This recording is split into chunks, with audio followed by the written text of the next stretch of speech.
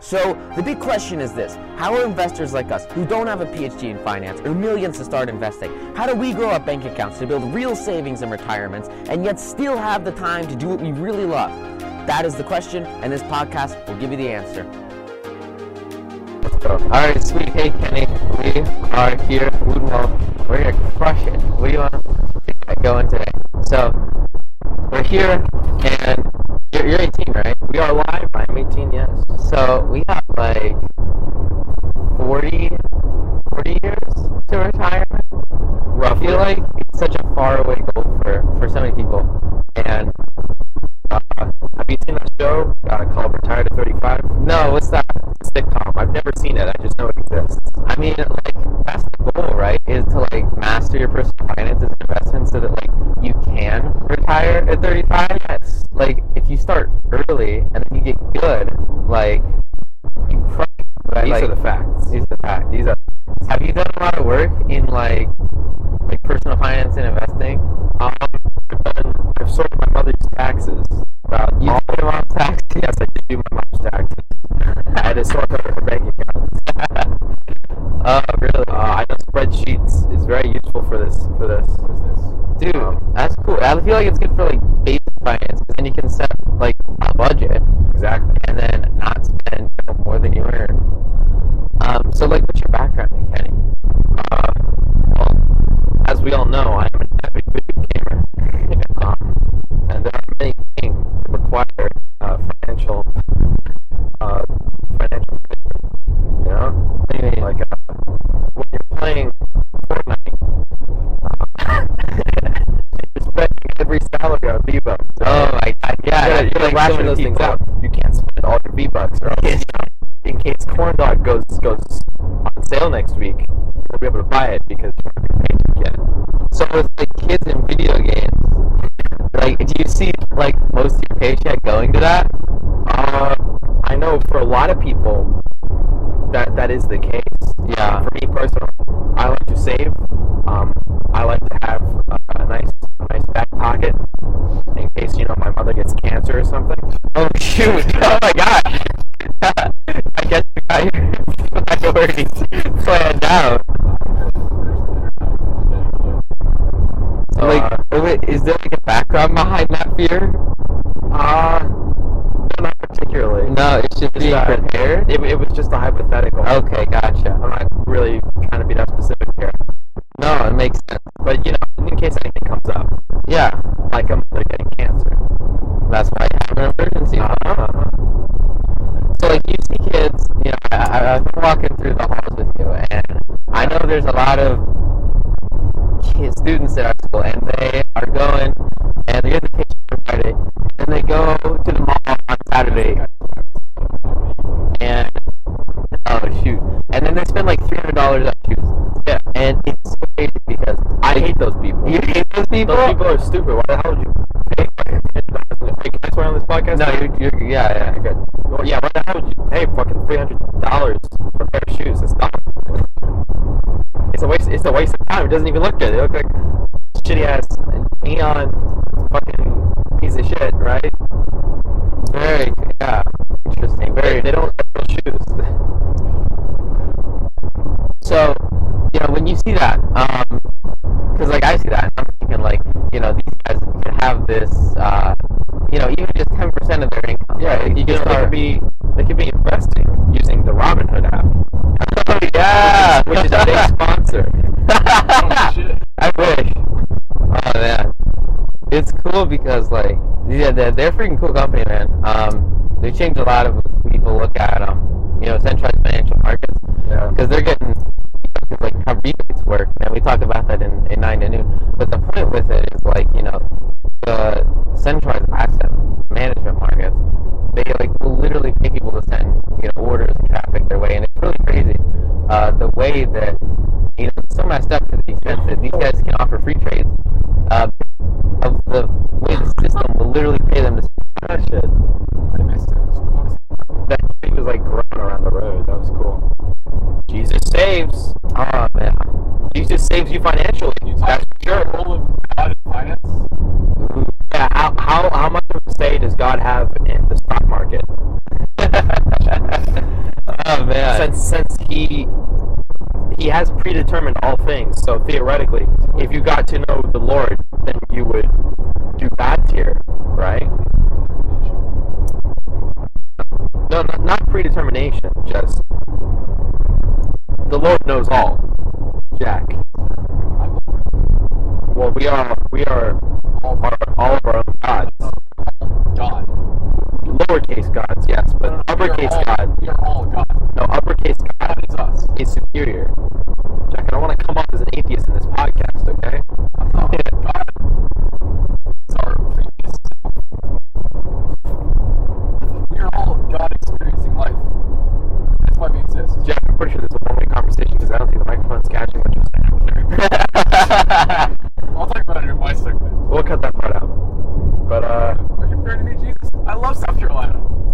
yeah, Jesus saves financially, and we can transition.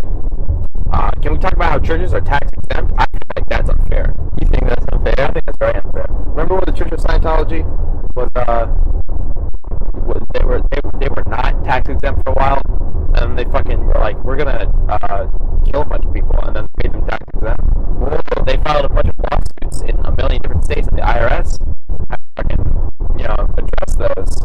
But once the IRS made fucking Scientology tax exempt, then all those lawsuits were dropped. So isn't that a fucking conspiracy, dude? That's pretty crazy. Do you have the same mentality towards like 503 or 501c's where they're doing charity? No, because I feel like charity work, a lot more of the time goes straight into the community. And I know at the time, at least Christian churches do a lot of volunteer work in the community. Scientology, not so much. All I'm saying is, folks, we should burn. I'll just have to say, yeah. No, not them. Well, that's racist. That's pretty interesting. Man. So I'm gonna swing back. Is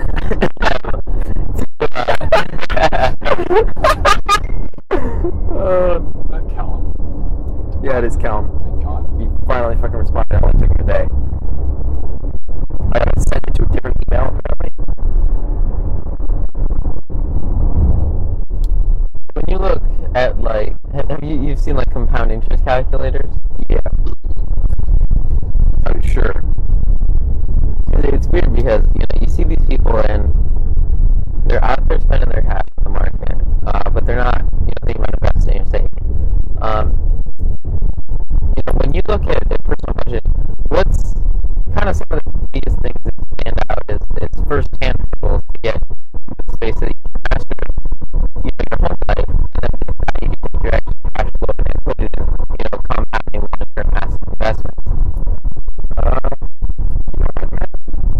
I think I'll leave it to you because I don't know how to do that conversation right now.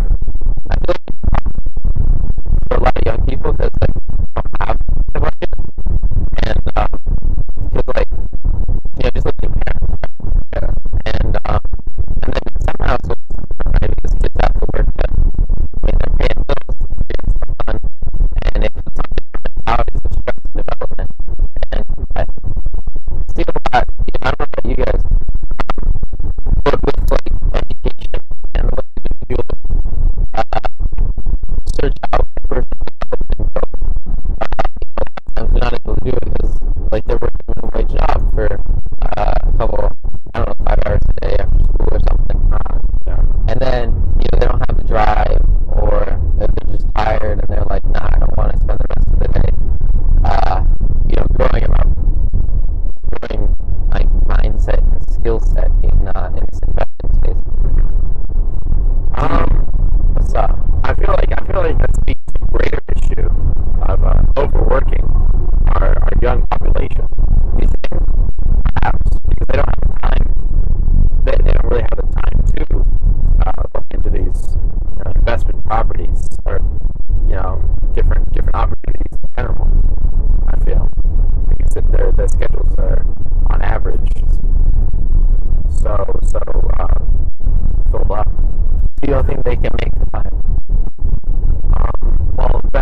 investing does take a considerable amount of time to do well at.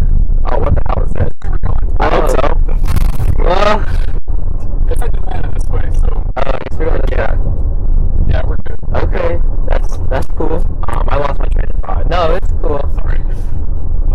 Let's So, like, what makes you think, you know, I feel like a lot of people come to the space and they're like, oh, I have to contribute, 20 hours a week to my finances, and if I want to trade stocks, I have to work, 3 hours a day, 9 to noon. Yeah. But for a lot of people I know, they spend maybe 3 hours a year, like, managing stuff, with just long-term low management investing. I mean, I feel like also a huge barrier to entry is the misunderstanding of how difficult stock management really is. I think it's really important to, if you're using apps, financial apps like Robinhood, who is certainly not a sponsor of this podcast. I had to correct myself there. But through apps like that, it allows their barrier of entry a lot lower. Allows a lot more people to get into the field. I think it's a very good thing. It allows the financial field to flourish. The more members there are. Yeah, for sure, man. It's really interesting. When I was writing the chapter on broker, there's so many apps that are trying to make it super, super cheap to get into. Just, index investing or just a couple stock portfolios. Yeah. And I totally agree that they're lowering that fundamental barrier to entry into finance. I said there's a long way to go. It's really cool to see, these corporations, like, they're severely undercutting, some of the major players in the finance space. And, they're not offering full service brokers, obviously, but most people, like, they're going out in the marketplace and they're educating themselves. They're educating themselves, they're going out and learning 9 to noon, they're learning, wherever their information's from, what they think the best investment is, they're trying to invest into it that way. Or on the other hand, you have a lot of people that are going to independent financial advisors, and, I think it presents a hole in the marketplace because most of those financial advisors are essentially forced to work with, high ticket or, full service brokerages that aren't like Robinhood. They're charging a boatload of fees. And they do that to compensate those independent money managers because, they're getting essentially huge cuts out of every paycheck or whatever. Dude, there's a car over there. You see that car? There are many cars. That's really weird. So, like, usually if you were paying an advisor maybe to make his time worth it, you would pay him like, 0.5%. Because he's working at TD or because he's working at Fidelity or whatever, they charge like literally double, and then, half of that goes to the broker. And it's really interesting because the money management market, these guys are like forbidden from breaking off from their, broker-dealer entity and starting their own management firm with the current clients. They don't want, the broker doesn't want the people leaving and taking their business away. Yeah, of course. So in the end result, the average investor is paying for that crap because they're going to have to hire fees, and it really sucks because these independent money managers, they aren't really able to go and start their own thing. They're not able to say, hey guys, I'll manage your money. For a lot of them, they have to have registered investment advising corporations, or there's a whole lot of regulation, and it makes sense to have that to a certain extent. Like, you don't want, people messing with your stuff. People are, investing a lot of their life savings with a lot of these individuals. But at the same time, with too much, you make it so that these individuals are unable to go out and freelance, and because in most situations, the fees and the costs are getting passed on to the everyday investor, and in the long term, a percent on a management fee is going to cost you guys. And at the same time, a lot of people aren't getting like the one-on-one attention they need, and it's some crazy stuff. A lot of people who are older and in mutual funds in management companies, like they're sitting there and they're just having their money taken care of by other people. I know my parents. Your parents do have a that? mutual fund. Is it part of their overall portfolio? Do they have like a guide? Like people have a guide? Yeah, they definitely have a guy. They definitely have a guide. Actually,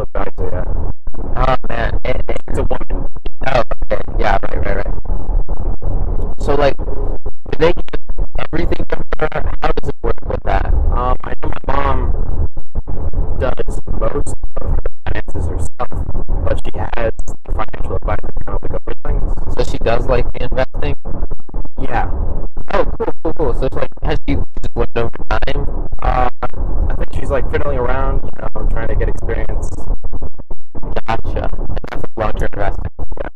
Cool. You know what know what she's in? She hasn't told me, I'm sure she knows. But she's taking care of it. Yeah. That's really cool. Because I'll tell you, a quick story. There was a teacher I was talking to, and she was had her stuff done by the place she works at, and they were just, coming up with a retirement plan like most good companies, and they were even doing a little bit of match. Something interesting.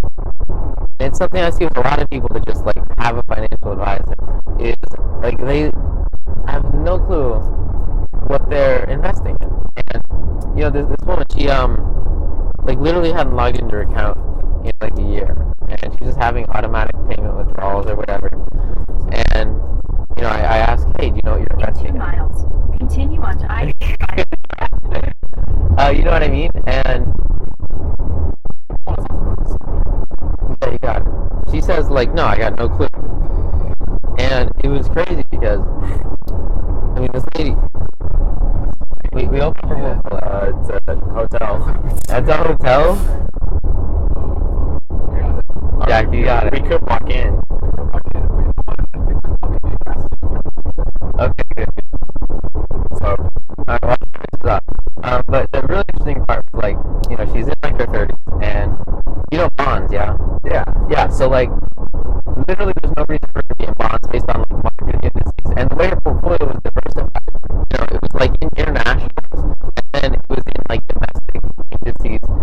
Literally 30% of her portfolio was like bonds, triple B to A rating, and it was crazy because she had no clue what she was in. And then I showed her that, and I was like, hey, this is why bonds are not a good investment. And she was like, maybe my financial advisor should have done that. But the problem is, these guys, a lot of the time they're doing it for little pay. So, the person she had was doing it as a volunteer. So there was no vested interest in her portfolio, and her overall growth was like not even a question for this guy. So,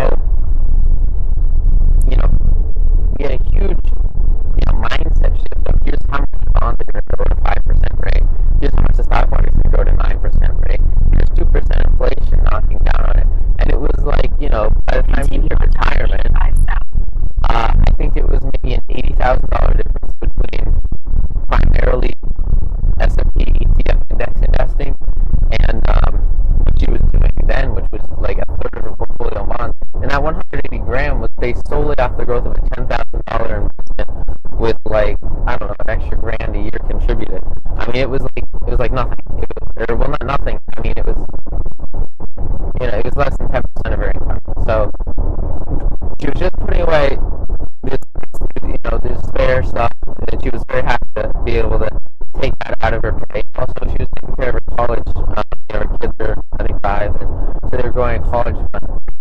But because she, started with 10, and she was contributing to it, that's $180,000, and she put in like what, maybe 50, and that's the retirement fund that was going to be turned into 100, 120.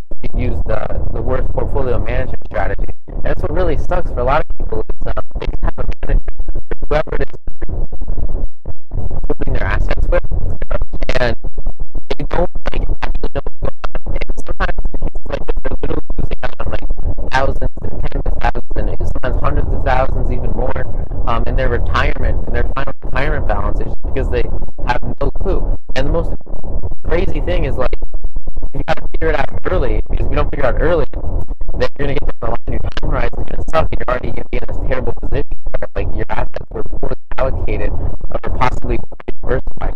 You have, heavy reliance on U.S. equity index markets, and their foreign holdings were performing compared to the industrial average while adding unnecessary risk.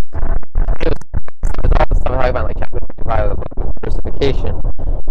But like, have you ever seen something like that where people just have someone that they think is working in their best favor?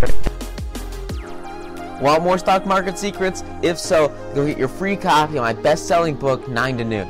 You can get your free copy plus $11,176 of unannounced bonuses completely for free at 9tonoonsecrets.com. Inside 9 to noon, you'll find the top 38 secrets we use to double our portfolios every 2 years and make upwards of 10% per trade daily.